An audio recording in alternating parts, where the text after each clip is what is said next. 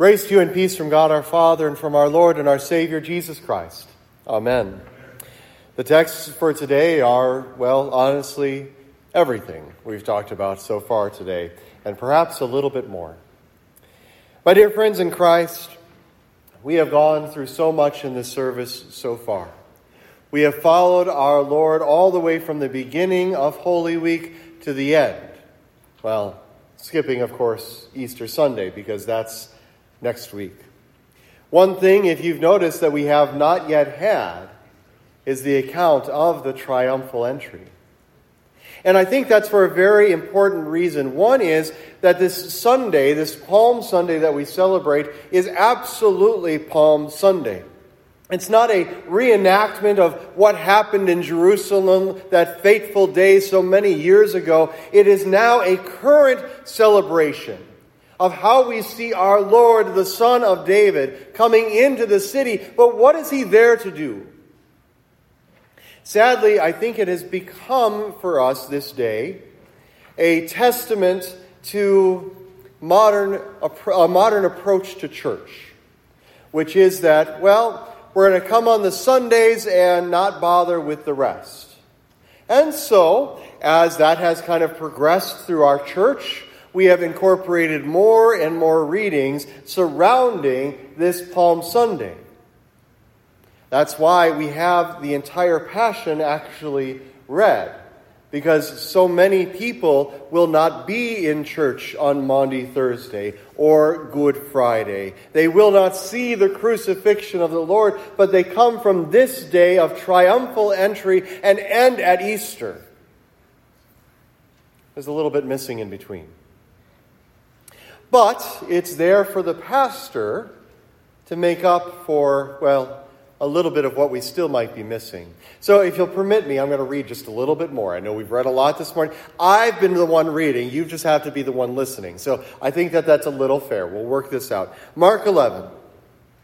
As they approached Jerusalem and came to Bethphage and Bethany at the Mount of Olives, Jesus sent two of his disciples, saying to them, "Go to the village ahead of you, and just as you enter it, you will find a colt tied there, which no one has ever ridden. Untie it and bring it here. If anyone asks you, 'Why are you doing this?' tell him the Lord needs it and will send it back here shortly." They went and found a colt outside in the street tied at a doorway. As they untied it, some people standing there asked, "What are you doing untying that colt?" They answered as Jesus had told them to. And the people let them go. When they brought the colt to Jesus and threw their cloaks over it, he sat on it. Many spread their cloaks on the road, while others spread branches that they had cut in the fields. Those who went ahead and those who followed shouted, "Hosanna! Blessed is he who comes in the name of the Lord. Blessed is the coming kingdom of our father David. Hosanna in the highest." Jesus entered Jerusalem and went to the temple. He looked around at everything, but since it was already late, he went out to Bethany with the 12. This is the word of the Lord. Thanks be to God.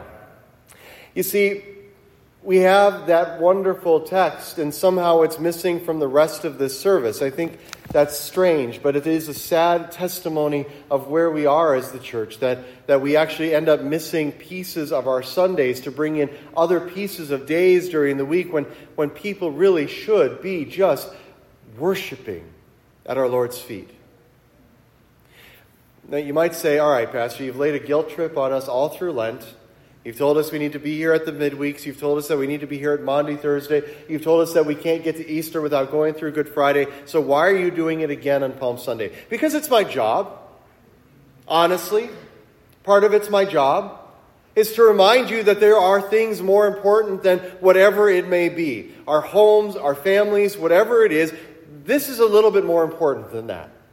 Not, again, because we need to recreate the circumstances surrounding our Lord's Passion Week, but because we need to be reminded of the things that happened during his Passion Week, and we are invited by our Lord to be participants in this. You have to remember the Jewish mindset of the day was things like the Exodus, the Passover. These things literally happened not to their ancestors, but to them today. They are the ones who came out of Egypt. They are the ones who were spared by the angel of death. They are the ones that the Lord guided into the promised land. They are the ones to whom the Messiah will be sent. And this is no different from what we have in church, where we are invited to participate every single time we gather in a very real thing, which is the supper of our Lord. It's not that this happened 2,000 years ago and, well, we celebrate the memory of it today, but that Jesus' body and blood, his real, true body and blood, are coming to us in this very supper because we are participating in the supper he instituted. It has continued on since that fateful Thursday. It has never stopped. And we are invited to celebrate Easter Sunday every single Sunday that we're here at the church. Every Sunday is a day of resurrection. Every Sunday is a time in which our Lord rises from the dead, offering to us forgiveness and life and salvation. It's not something that happened just 2,000 years ago. It is, but it is continuing to happen today. The resurrection is still happening today, and the resurrection is still going to come until our Lord returns and the final resurrection happens. We are invited to participate in the life and death of Christ. That's what we do. That's what we do. That's why, though, this service is so long, because we've forgotten that. What do we do? What do we change? For you, it may be some real questions that you have to answer on your own. It may be.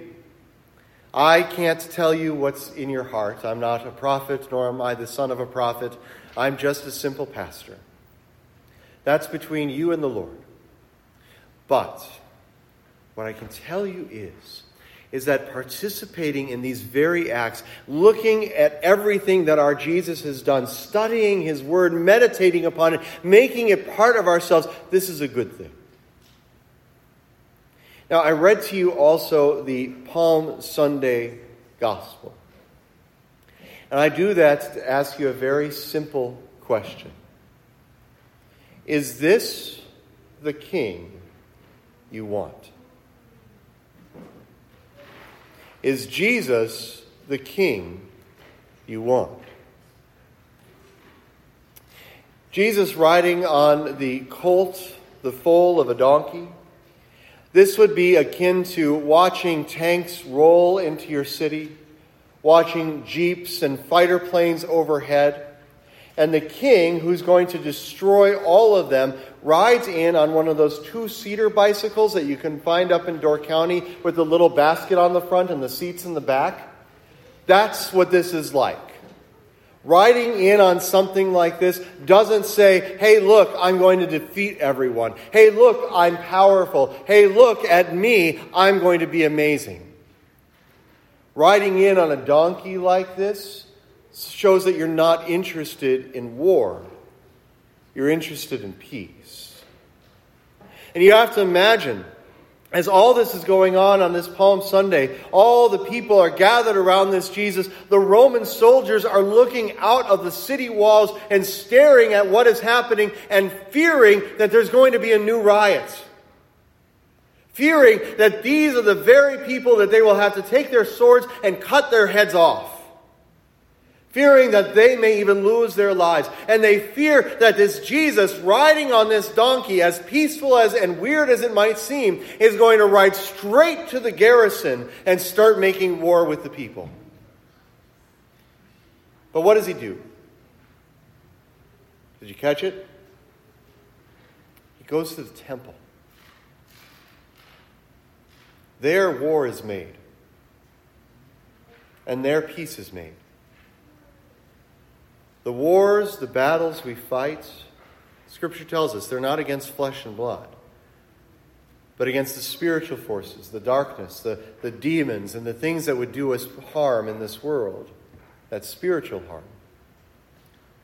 Jesus knows this. And so, afraid, yes, he is. He's fearful of what is happening to him. He doesn't like the idea of dying and suffering. goes to the temple, calms his soul, goes to the temple, prays to his Father, goes to the temple and invites you to participate with him in the life of Christ in this way. And so it is a very good thing that you are here today, because you are participating in this very act. Jesus rides into the city and he goes to the temple. You drove into the city and you came to the church.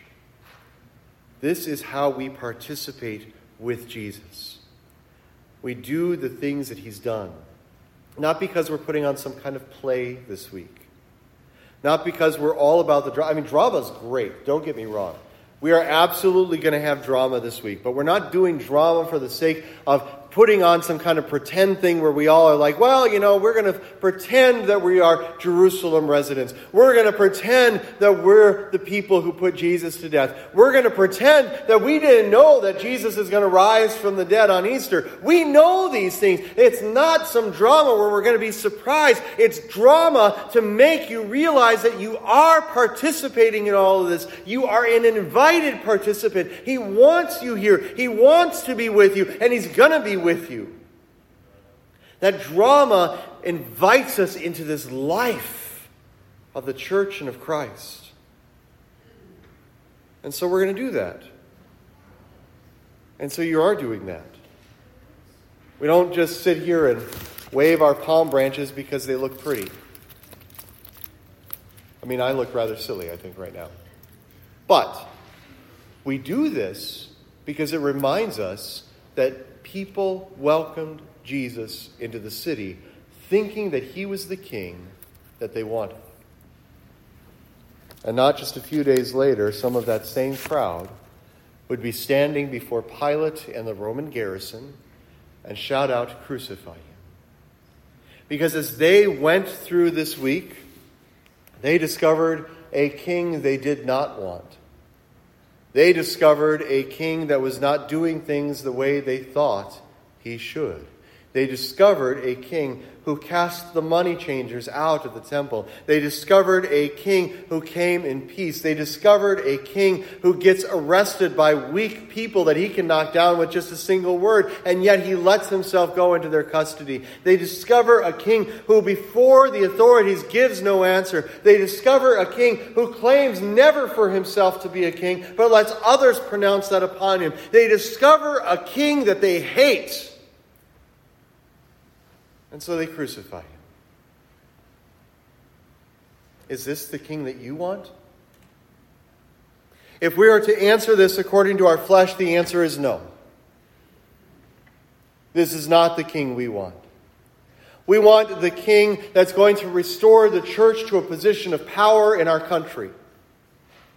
We want the king that's going to destroy all of the Republicans. We want the king that's going to destroy all of the Democrats. We want the king who's going to make sure that everything is right according to the social mores of our times. We want a king who's going to make everything right according to the social mores of 50 years ago, 100 years ago. We want a king who's going to do things the way that we want them to be done. And when we look at Jesus, he's not that king. He's not going to do things that way. We look at Jesus. We discover a king with his own agenda. I mean, we read his entire agenda this day, from start to finish. He has come that he might indeed die. Is that the kind of king you want? According to your flesh, it is not. None of us would want this. We don't elect a president thinking that he's going to die in a couple of weeks so that the vice president can take over. Nor do we want a king whose entire purpose is to die and not be with us in that way. And yet by faith, which trumps the flesh, we know that this is the king that we need. This is the king who dies to forgive our sins. This is the king who dies to bring us life. This is the king who will save us from death and the grave. This is the King that we need. It might not always be the King we want, but it is always the King that we need. He is the one who triumphs over the world and over sin and over the devil. He is the King who conquers in peace. He is the King who conquers with nothing but a single word. He is the King who is proclaimed King by angels and men alike. He is the King who has all things put under his feet. This is the King, and the King we need, and the King we will begin to want. As we participate more and more in the life of the church, as we participate more and more in the life of Christ, as we grow in our faith, as we're strengthened in that faith by the sacrament of the altar, as we remember our baptisms and how Jesus has welcomed us into his kingdom, we turn our eyes to the King. And we see exactly who he is. Your Savior, the Son of God, who has redeemed you from all of your iniquity and will indeed rise. Every single time you think about him, he rises in your heart.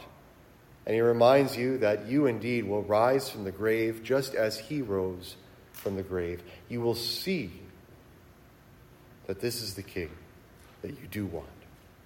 In Jesus' name, amen. Now may the peace of God, which passes all human understanding, guard your hearts and your minds in Christ Jesus our Lord. Amen.